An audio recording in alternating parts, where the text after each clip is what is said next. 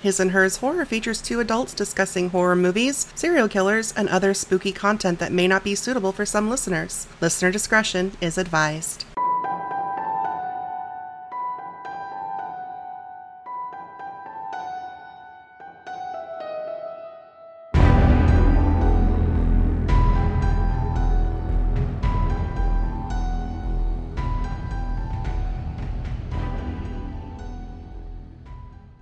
You're listening to His and Hers Horror. My name is Tia. And my name's David. And David, do you like to laugh? I like to try to laugh, yeah. Do you like to be scared? It's a challenge, but yes. Then I have a great episode for you that is coming up right now as we're doing it. Is it a horror episode about Monopoly? No.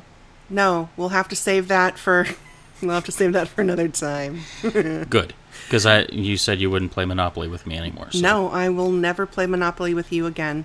I was taught to play Monopoly wrong, so we'll never play Monopoly again. No, we're going to talk about horror comedies. Okay. Horror and comedy kind of go together. Robert Bloch, the guy who wrote Psycho, actually has said that comedy and horror are opposite sides of the same coin. I could see that, and science backs that up. Yeah. Science backs it up? Yeah, absolutely. So I did a little bit of research, and I was thinking about horror and comedy, fear, laughter.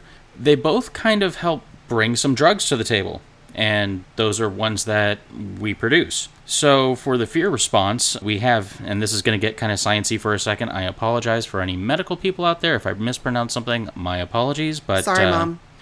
We have a hypothalamic pituitary adrenal axis, or HPA axis for short, which is basically our central stress response system, which releases neurotransmitters, or chemical messengers that start at the instance of the stimulus, the fright, and cause the heart racing, the fast breathing, the energized muscles, basically the ingredients for fight or flight response. Those chemicals include dopamine, norepinephrine, epinephrine, also known as adrenaline, glutamate, gamma-aminobutyric acid, or GABA, and serotonin. Laughter brings dopamine and endorphins to the table. So really, fear, you get a much stronger cocktail. Interesting.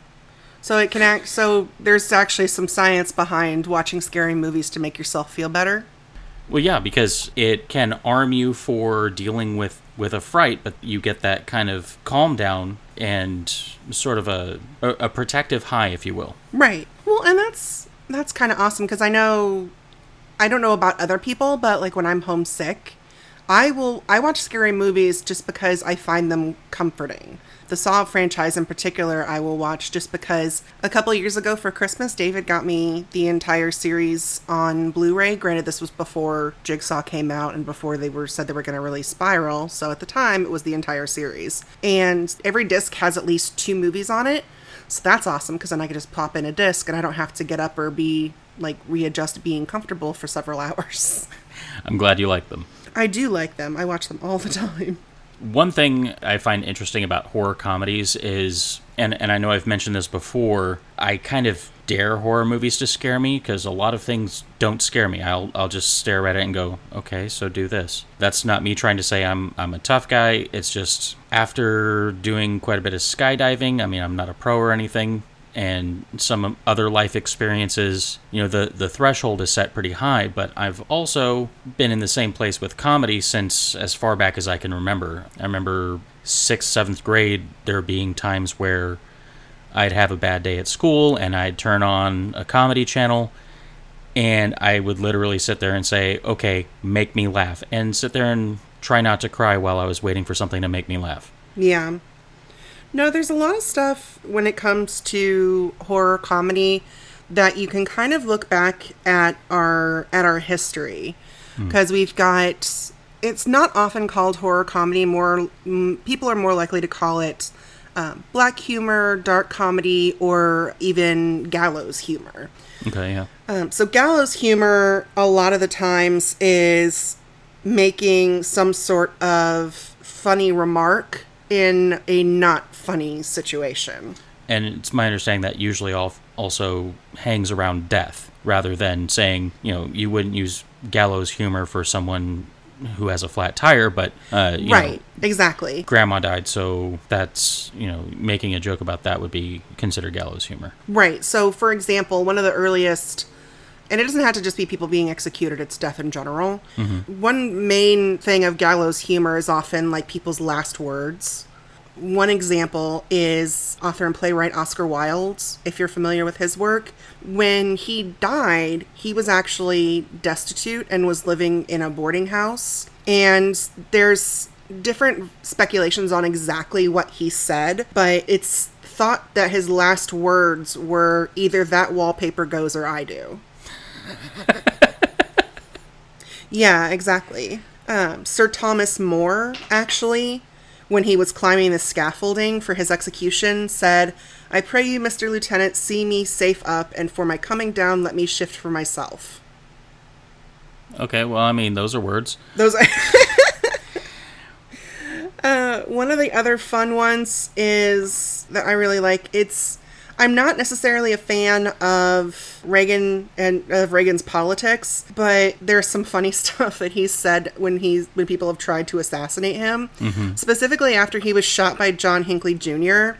It's been reported that he said like several jokes. One of them being to his wife, he said, "Honey, I forgot to duck." Jeez. And another one was, "All in all, I'd rather be in Philadelphia." And the famous one that he is reported to have said to his doctors is, "Please tell me you're Republicans." Oh, goodness. I know. And then we have some more in popular culture. So like, always look on the bright side of life. Monty Python. Yeah, exactly. But one of the other famous literary ones, as far as gallows humor, is in Romeo and Juliet. So Mercutio actually has a couple after he is stabbed by Tybalt in that duel. There's the "they've made worms meat of me." Right. But the other big one is when Romeo says, "Courage, man, the hurt cannot be much." Mercutio says, "No, 'tis not so deep as a well, nor so wide as a church door, but 'tis enough, 'twill serve. Ask for me tomorrow, and you shall find me a grave man." Oh, Mercutio. I know, literature's so great. I love it. But we don't just have gallows humor. We also have dark humor, and one of my favorites, I love satire. Yeah. Satire is great. Are you familiar with A Modest Proposal? Heard of it? You've heard of it. Okay. So I was a literary major in college, so I've had to read it a couple times, I think. So A Modest Proposal is written by Jonathan Swift. So it's the same guy who did Gulliver's Travels. Right. And he was kind of known for his satire at the time, and even more so now when he's studied. So Modest Proposal was published in 1729. It's a satirical essay in which Jonathan Swift suggests that the poor and impoverished Irish people ease their troubles by selling their children as food to the rich. And it gives he's like got this whole economic breakdown and like, oh, you could even sell certain kinds of your children because, you know, the meat of a baby is going to be far more tender than the meat of an 8-year-old and things of that nature. And it was really intended to mock the heartless attitude that most wealthy people had towards the poor, as well as the attitude that the British had towards the Irish in general at the time. Cranking out a lot of babies, yeah. Cranking out a lot of babies, being poor, and just, they weren't, for a lot of the history of the United Kingdom, the Irish were not thought well of by the British. Oh, heavens, no. But, and then another one we have is often cited as the first comedy horror story. Okay. And that is The Legend of Sleepy Hollow. There's comedy in that? I guess, it's intended to have basically a lot of people at the time, and even again now studying it, there's juxtaposition where you're laughing at the situation of this gangly school teacher one minute, and then the next minute you're scared because of what's going on with the Headless Horseman. Supposedly. In all fairness, though, and I was telling Tia about this earlier, I've come to the realization that in looking at horror comedies, sometimes I don't realize either the movie is a horror or realize that the movie is a comedy. I don't always see the humor that they're trying to bank it as. So I'm just like, because what you just described there, that's, mocking a person who has no control over their height or being gangly. I mean, no one can be Gaston. Gaston can't even anymore. So. Yeah. There's also, I couldn't find any examples, but There were, and if any of my literature friends can give me some examples, that would be great. Literature friends? Like friends people that are you into wrote? friends that are into literature. Oh, okay. I thought you meant people you made up in a page. No. If Okay. any of my friends who are into literature could find me some examples. A lot of the research that I did mentioned that Edgar Allan Poe wrote some comedy horror or some dark comedy stuff at one point. But when I really think about his stuff, I can't think of anything that's funny. Because I think of, there's nothing funny in The Raven. There's nothing funny in The Telltale Heart. There's nothing funny in The Pit and the Pendulum. So I'm like, what exactly is funny? Maybe it's subjective. Maybe it is. Both in the comedy side and the horror side, because while one person might laugh at someone falling over, another person might say, "Why are you laughing? Go help them up." Then laugh at them. Yeah, you make sure they're okay first and then you laugh. Someone trips and falls, you're like, "Are you all right? You're fine? Okay, now I'm going to laugh for 5 minutes because that was hilarious." Right. So there's more literature nowadays that I would consider horror comedy. One in particular that I have read is John Dies at the End by David Wong. His stuff is very weird, but if you can get past the weirdness, it's also really interesting. Another one that I would recommend is anything by Yahtzee Croshaw. Oh, yes. Is also really good. I Jam. haven't finished reading Jam. Jam is good. But it's, yeah. I would love it if they would make Jam into a movie, but I would also be scared for them to do it because I don't think they would do it justice. No. Basically, Jam, not to spoil anything, but Jam is about a guy who is living, I believe he lives in Australia. Yeah, with his flatmates. With his flatmates. And he wakes up one morning and the entire city is covered in this slime that smells like strawberries. Yeah, it's a strawberry jam. And it will eat you. Yes. It basically, it eats organic material. Yeah, so don't put it on toast. No, don't put it on toast. But so when we get into horror comedy films, when we started doing research for this, the first thing I thought about was Abbott and Costello. Okay. Yeah. Did you ever watch any of the Abbott and Costello stuff? I did, but I never really cared for the ones where they brought in, Abbott and Costello meet Frankenstein. It's like, good for you. Yeah, that's actually the one I have in my notes. It was the first commercially successful horror comedy movie, actually. And it spawned a lot of sequels because there's Abbott and Costello Meet Frankenstein, there's The Wolfman. Meet the... I don't think there's... Wolfman's actually in the Frankenstein one. Oh, well, I mean, so they met him. They met him. He's part of the Frankenstein one. Meets Frankenstein, they meet Dracula and the Wolfman as well. So what's Wolfman, like Hawkeye to the rest of this cinematic universe? I don't know, man. But then he also does Meet the Mummy, meets Dr. Jekyll and Mr. Hyde, that kind of thing. At one point in time, my mom, for some reason, was really into getting us these older movies that she used to watch when she was growing up. So there was a period of time where we had quite a few of these, actually. One of the other ones that was also her favorites, not necessarily a horror comedy, but it is like a murder mystery farce kind of thing. It's got Don Knotts and Tim Conway in it. It's called The Private Eyes. Oh, yeah. Okay, that's another one that it has some spooky bits. If you're a kid. Spooky Bits. Now on sale, $9.99 a bag. Spooky Bits. But no, it has some spooky parts. Then Bits is not okay with you. No, I'm fine with the bits. All right. It has some spooky parts to it, especially when you're seeing it for the first time as a kid. Right. There are some parts that are kind of creepy. But all in all, I mean, it's Don Knotts and Tim Conway. It's not meant to be scary. I don't know, Don Knotts' neck always kind of scared me a little bit as a kid. It was actually one of my uncle's my Uncle Joe. It was one of his favorite movies when he was a kid. My grandpa made me watch, was it The Incredible Mr. Limpet? Yes! And my mom told me that it would be rude if I fell asleep during it. So that was the longest, it felt like 7-hour movie I ever watched in my life. I know it's not that long. It's not that long, no. But when you're 6 and trying to make sure your grandpa doesn't get sad because you fell asleep, it's stressful. So yeah, that's from then on, Don Knotts and I have just been like, okay, you stay over there, I'll stay over here, and I'm going to go to sleep now. Okay, well, bad news, because I have another Don Knotts movie to name. Jesus. The Ghost and Mr. Chicken. The what?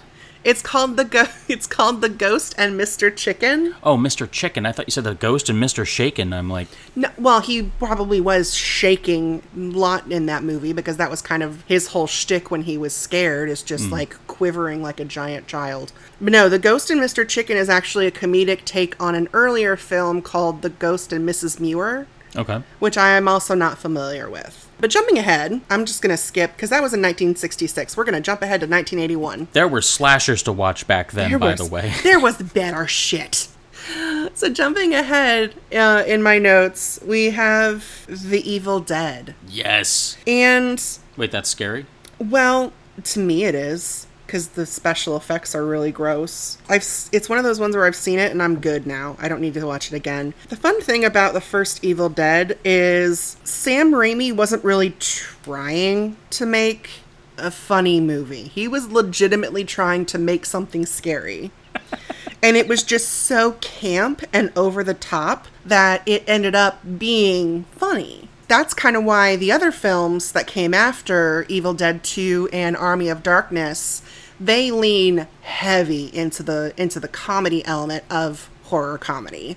So Bruce Campbell was kind of like the Robert Englund of horror comedy, really able to pull it off and really pull the essence of what he was doing through it. A bit, yeah. It's an interesting film to watch when you go back to it, because you're just like, you kind of wonder how they were taking themselves so seriously when they were doing the first one. Because you watch it and you're just like, there's not really anything serious about this. This is goofy. And it's just really funny. I don't know. I really like it. And it launched, it launched Bruce Campbell's career, so thank you for that. Yeah, absolutely. Because Bruce Campbell's awesome. And then one of the other horror comedies that we kind of have, we touched on this film a little bit in our slashers list, or slashers episode. Oh? The Nightmare on Elm Street franchise. Oh, yeah. Because if you kind of look at it, you've got in the first film, Freddy doesn't really say a whole lot, and what he does say isn't jokes. It's not? Oh my god, how many times this episode are you going to say that? I don't know. Someone keep track. No, he doesn't. It's not like the later stuff in the franchise you get, where it's not like in Dream Warriors, where he grabs someone and is like, welcome to prime time, bitch, and then shoves them into a TV. That's a joke? Yes, it's meant to be for fuck's sake. Yes, it is meant to be a joke. Jesus Christ. And then the wanna suck face. Right. That's a joke. That's funny. Yeah, okay, yeah. Yeah. I mean, I always thought the How Sweet Fresh Meat was... I got in trouble for saying that on the playground, menacing people, acting like I had Freddy Krueger claw. Yeah. At least it's not as bad as in Freddy vs. Jason, wherein he says to a black character, how sweet dark meat. Yeah, that reached into... Yeah, there's some problematic lines in that movie. There's problematic lines in most of the films and most of the genres you'll find, as I'm sure if you recorded yourself and then listened to yourself in 5 years, you'd say, I can't believe I said that. I can't believe I said that, yeah. No, that one... So Nightmare on Elm Street really, after the first movie, really started laying into the comedic aspects of Freddy Krueger, right. I felt. And then we also have... And this franchise, I feel like, was always funny. There was always jokes, and that is Child's Play. Oh, yeah. I mean, it's a doll. So you've got Charles Lee Ray, and he's like, great, I'm this fucking doll now. Yeah. So. Well, he knew what he was doing. He knew he was putting his soul into a doll. He just didn't mean for it to be permanent. It was an act of temporary desperation. Well, yes, it was. And part of the thing that I feel like is the problem when it comes to the Child's Play films is because they started out being at least somewhat funny, is that gave them the license to go completely fucking buck wild. Because you get to stuff like Seed of Chucky, and you're just like, what even is going on anymore? I mean, John Waters has a cameo in that movie, for fuck's sake. That actually brought it some legitimacy. Yeah, it's a weird movie. Pretty much anything after Bride of Chucky is really... Even Bride of Chucky. Bride of Chucky has its moments where you're just like, what am I even watching right now? But when you get past that one, you're just like, what? Why am I here? Why am I here? Why am I watching this? Yeah, well, good guy dolls are, I mean, at least from my memory, I could be wrong, but I feel like the Child's Play movies actually came out right around the time that My Buddy and Kid Sister dolls. Yes. Came out, and it was always a two-parter commercial because it would first do the whole My Buddy. They would do the My Buddy, yeah. And then it would like shift right into Kid Sister, which was the same song but rewritten with different words. Those dolls were terrifying to begin with. You didn't have to put a murderer in it. Life-size dolls are weird. I mean, my talking Fievel, I didn't have a Teddy Ruxpin, but my talking Fievel scared the crap out of me one day because it moved its mouth, in sort of sync with the sound that came out. Yeah. But you put a cassette tape in. And I had no idea that since I had a tape in it that I had, it was my own mixtape sort of thing. There was like this 5-minute long silence on this tape. And then it just started talking. 5 minutes passed. I was a kid. I had no idea that it was going to just start talking to me again. So I ran out of the room. Yeah, we're going to have to do an episode about toys that we got when we were kids that were creepy AF. Strawberry shortcake. Furby. So now we've kind of gotten into, now that we've kind of laid a little bit of the groundwork, I want to talk about some of the more modern... I say modern, but some of the stuff came out like 20-ish years ago, so okay. You know what I mean. You know what I mean when I say modern. As far as I'm concerned, there's two different kinds of horror comedies. There's the spoof, and then there's the homage horror comedies. So spoof horror movies, one franchise that we've gotten is the Scary Movie franchise, which... I made it with my special hand. I made my special hand. Which, again, they started out making fun of mostly horror movies, but then the longer that series went on, the more it just became like anything goes. Spoof, if we can write a joke. If we can write a joke about it, we're just going to put it in. The Bones were making fun of horror, but then they just kind of like slapped whatever else they could onto the framework just to make a movie. One of the other ones that is... I think it's by the same people, and that is A Haunted House. Okay, yeah. Which just came out within the past couple years. There was also a sequel, and that was a spoof of like the Paranormal Activity and the Conjuring type movies. Yeah. Another one that I had actually forgot this movie existed. And now I kind of want to go back and watch it and see if it's as funny as I remember it being when I was in my early 20s. And that is... Are you familiar with the movie Club Dread? Yeah, absolutely. Yeah, okay. So it was one of Broken Lizard's... I think it was the first movie that Broken Lizard did after Super Troopers. Yes.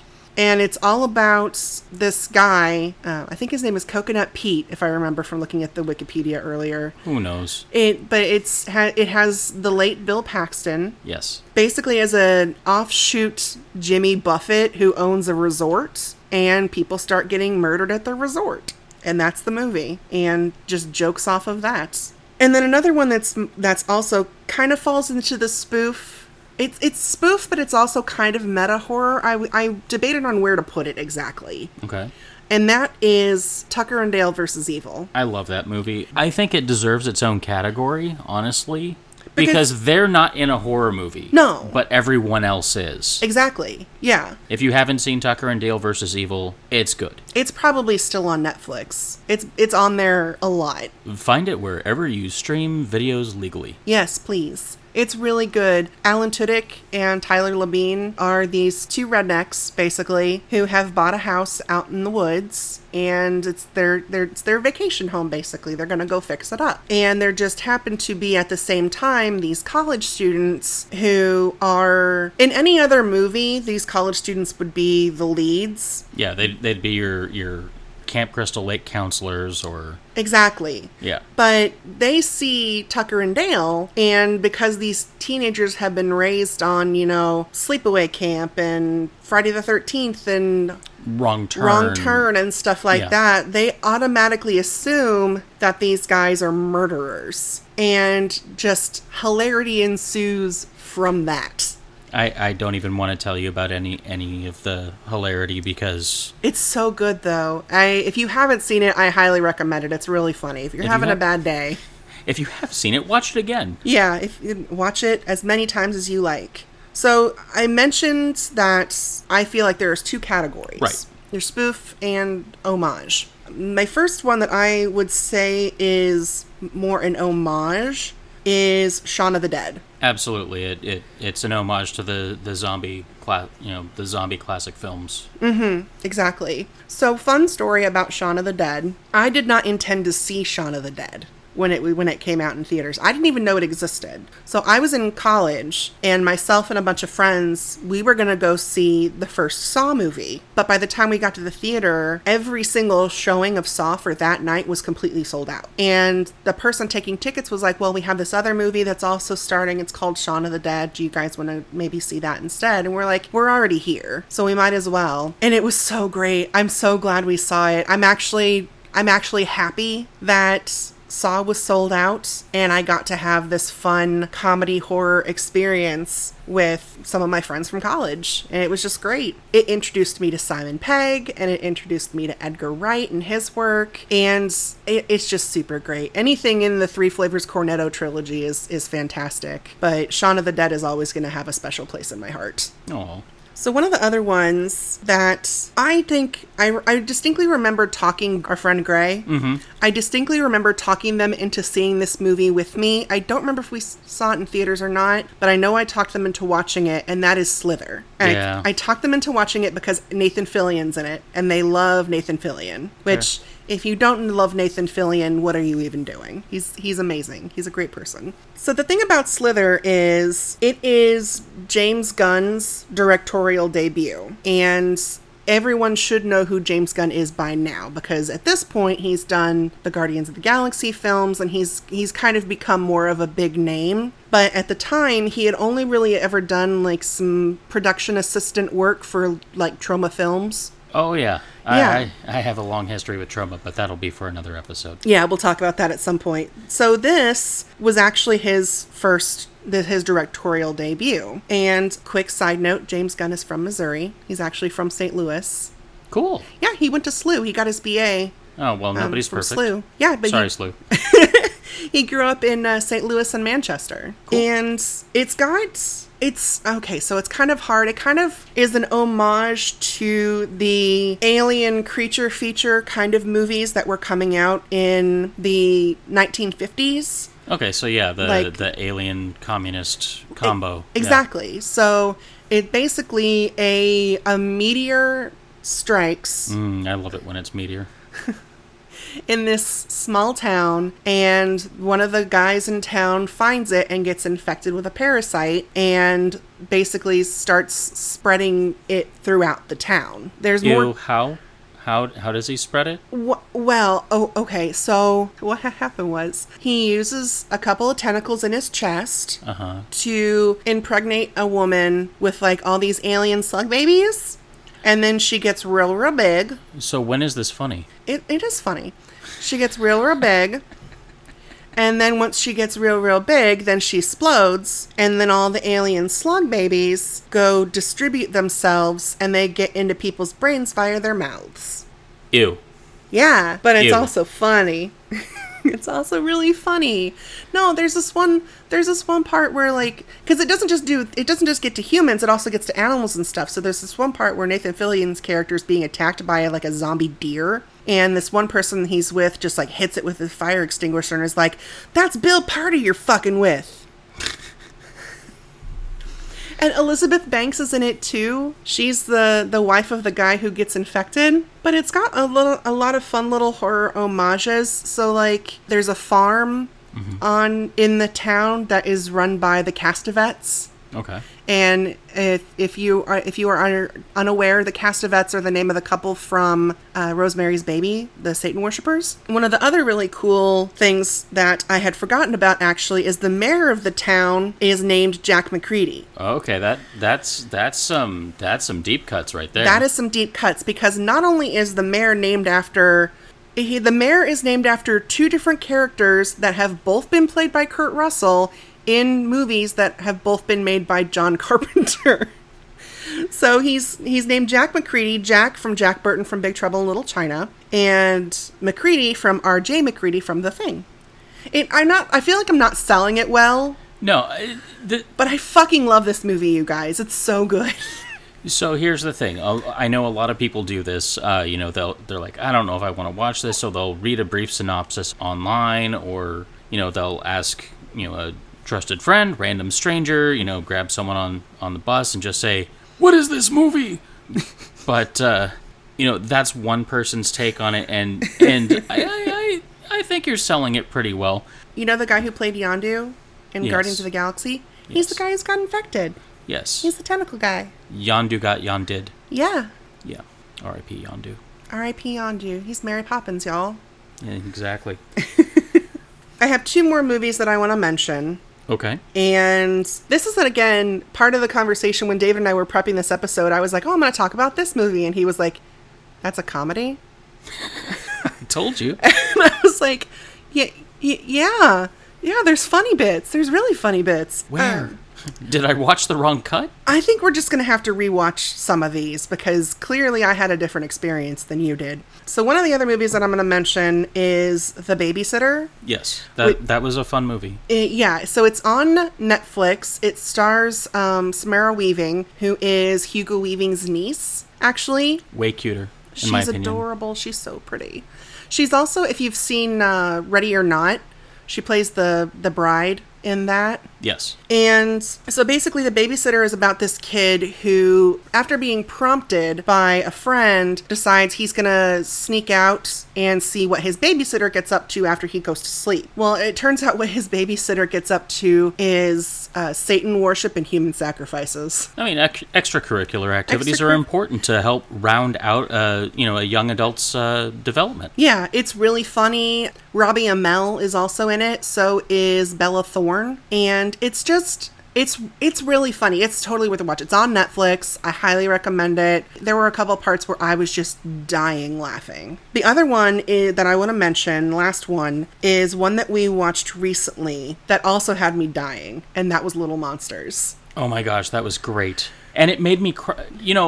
I think that might be indicative of a horror comedy for me personally, is if it makes me cry. Yeah. Because that's apparently my response to those. Yeah, it is. It's really good. It was actually an international co-production between Australia, the UK, and the United States. Neat. I believe it was filmed in Australia, and it basically is about this washed-up musician who, I believe his name is Dave. It is. Yeah, his name is Dave. I felt very offended. I'm sorry. It's okay. But he is kind of down on his luck. He's living with his sister and her son, and decides, because he finds his nephew's kindergarten teacher to be very attractive, that he's going to go with them on a field trip to this animal farm. And next door to the animal farm is the U.S. military base where they're experimenting with zombie viruses. For some reason. And some zombies get out, and stuff happens at the park. And the whole movie is basically just, Lupita Nyong'o plays the teacher. Her name is Miss Caroline. And it's her trying to shield the kids from what's going on by making everything seem like it's a game. One of the things that killed me is she goes to get some stuff off of the bus because they can't leave because the bus driver's been zombified and nobody else knows how to drive it. So she goes to get something off the bus and she comes back. She had been wearing like a bright yellow dress and now it's just got patches of red all over it from her kicking ass. And the kids are like, "Oh my God, Miss Caroline, what happened?" And she's like, "I got in a jam fight."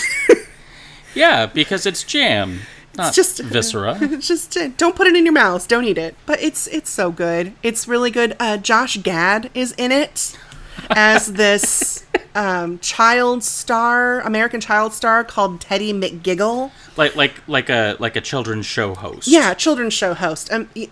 But he's just like the biggest asshole, and it's hilarious.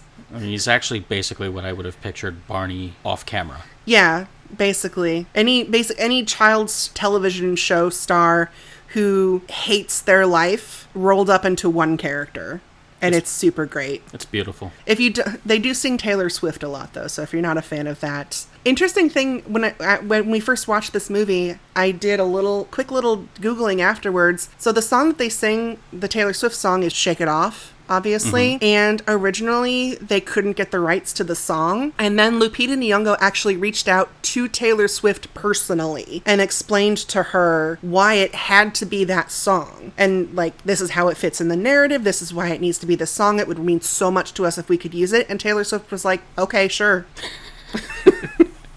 Take that, production company. Exactly. Do you have any horror comedies? I know that's a difficult question to ask you because It is. I managed to find 3. Okay. And, you did this very scientific and literary breakdown, which I'm sure we all appreciate. Sorry. I did the armchair couch version, which was I did 3. The first one is a bit more horror than comedy, but it depends on how dark your sense of humor is, because then it's just a complete comedy. Mm-hmm. It's called Cheap Thrills. Yes. And I gotta say, damn, I love this film. And so good. I'm glad it's technically a horror comedy, so I can talk about it now. The general premise, because I don't want to give anything away, but the general premise is 2 guys who used to know each other back in the day happen to wind up in an escalating and quite lucrative kind of one-upmanship challenge that starts simple but leads to mutilation and hijinks. Yeah. I actually wrote the word hijinks just so I would remember to say it. It's dark. It can be a bit bleak. It has some actors where you'd be like, wait, this person's in it? I don't even want to tell you who's in it. Nobody's getting any money from me. Okay. I mean, you can tell them. The guy who plays Champ in Anchorman is in it. Yes. And he's not one of the 2 buddies. No, he's not. He's kind of like running the thing. So it's when someone who you usually think is happy and friendly is the one being the darkest, that's when the volume's turned up. Another one that we kind of stumbled on and said, what the hell, why not? Let's watch it. It can't possibly be as bad as the last movie we watched, is Murder Party. I absolutely love this film. I highly recommend it to anyone. If you're feeling down on your luck, it's a great film. If you've ever been called a loser in your life, it can be a great film. If you like to see really grumpy cats, trust me, there's a really grumpy cat. Don't worry, the cat doesn't get harmed. No, the cat's fine. Cat lived. Basically, Murder Party, you've got this relatively unlikable, I don't really want to call him a loser, but he's a generally unlikable, unpopular person. He's just kind of a nobody. Yeah, and he finds this really fancy, I mean, it is swish. Is that still a word? I don't know. It's this really nice looking invite to this like super exclusive Halloween party. So the guy goes home and he didn't have any plans, so he goes and he does this. And it turns out that the lost invite that he picks up is actually a ruse. Shenanigans ensue. He has one of the most pathetic defense attacks I've ever seen in my life. There's a part where he attempts to throw the contents of a janitor's closet at his captors. It's just pipes. And it's I guess effective in the way, like if someone said hang on and they do something really weird that just makes the people stop for a second and go, what? It's effective in not that it hurts them, but it makes them stop and go, what the fuck are you doing?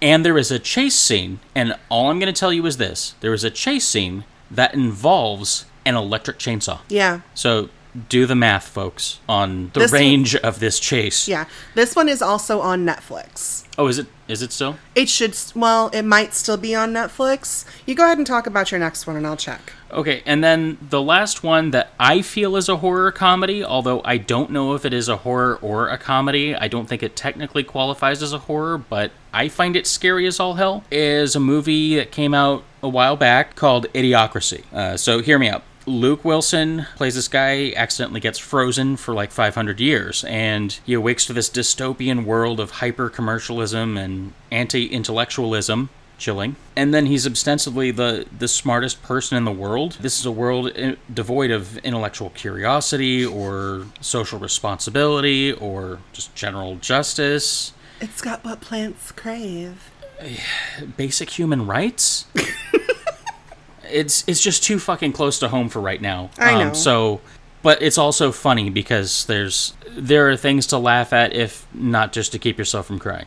Yes. Murder Party, by the way, is still on Netflix. Yay! So is The Babysitter. At least at time of recording. At time of recording this, yes. One of the other ones that I do, in looking that up, that I forgot about, that I want to mention is... Here we go. What? First of all, fuck off.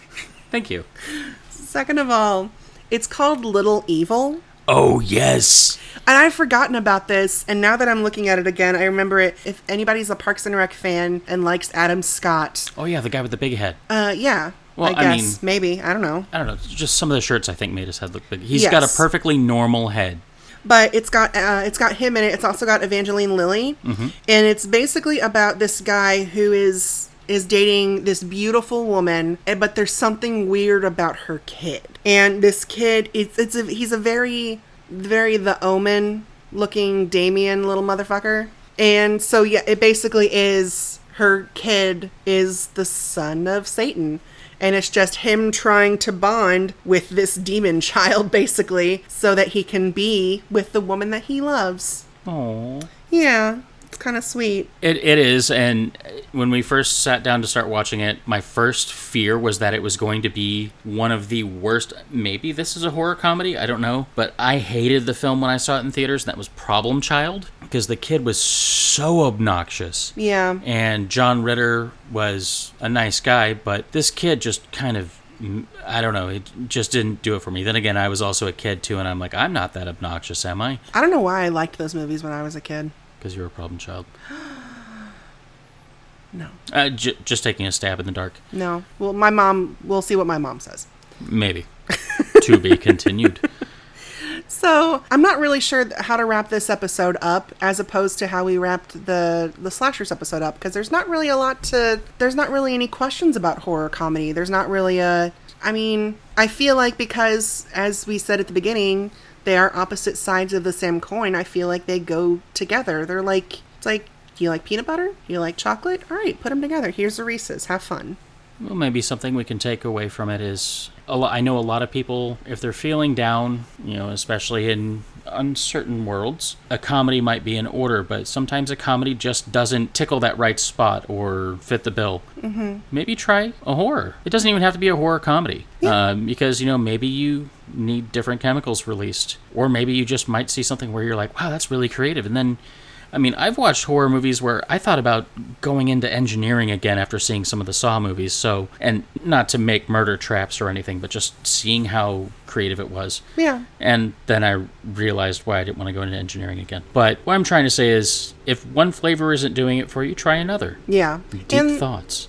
Well, and the other cool thing is, like, if you're not really into horror, at least you can... when it comes to Halloween, I always want to watch scary movies, and a lot of people want to watch scary movies, and some people, that's not their bag. So you can at least kind of get maybe a couple horror comedies and kind of at least toe that line with people. It's like, especially if you have a significant other where they're not super into horror, you can be like, okay, well, this is also really funny. So it can kind of be something that maybe both of you can watch together, and because not everybody gets so lucky and finds somebody who loves horror movies just as much as they do. Use horror comedy to build that bridge with that special someone you love. That was very NPR. Thank you.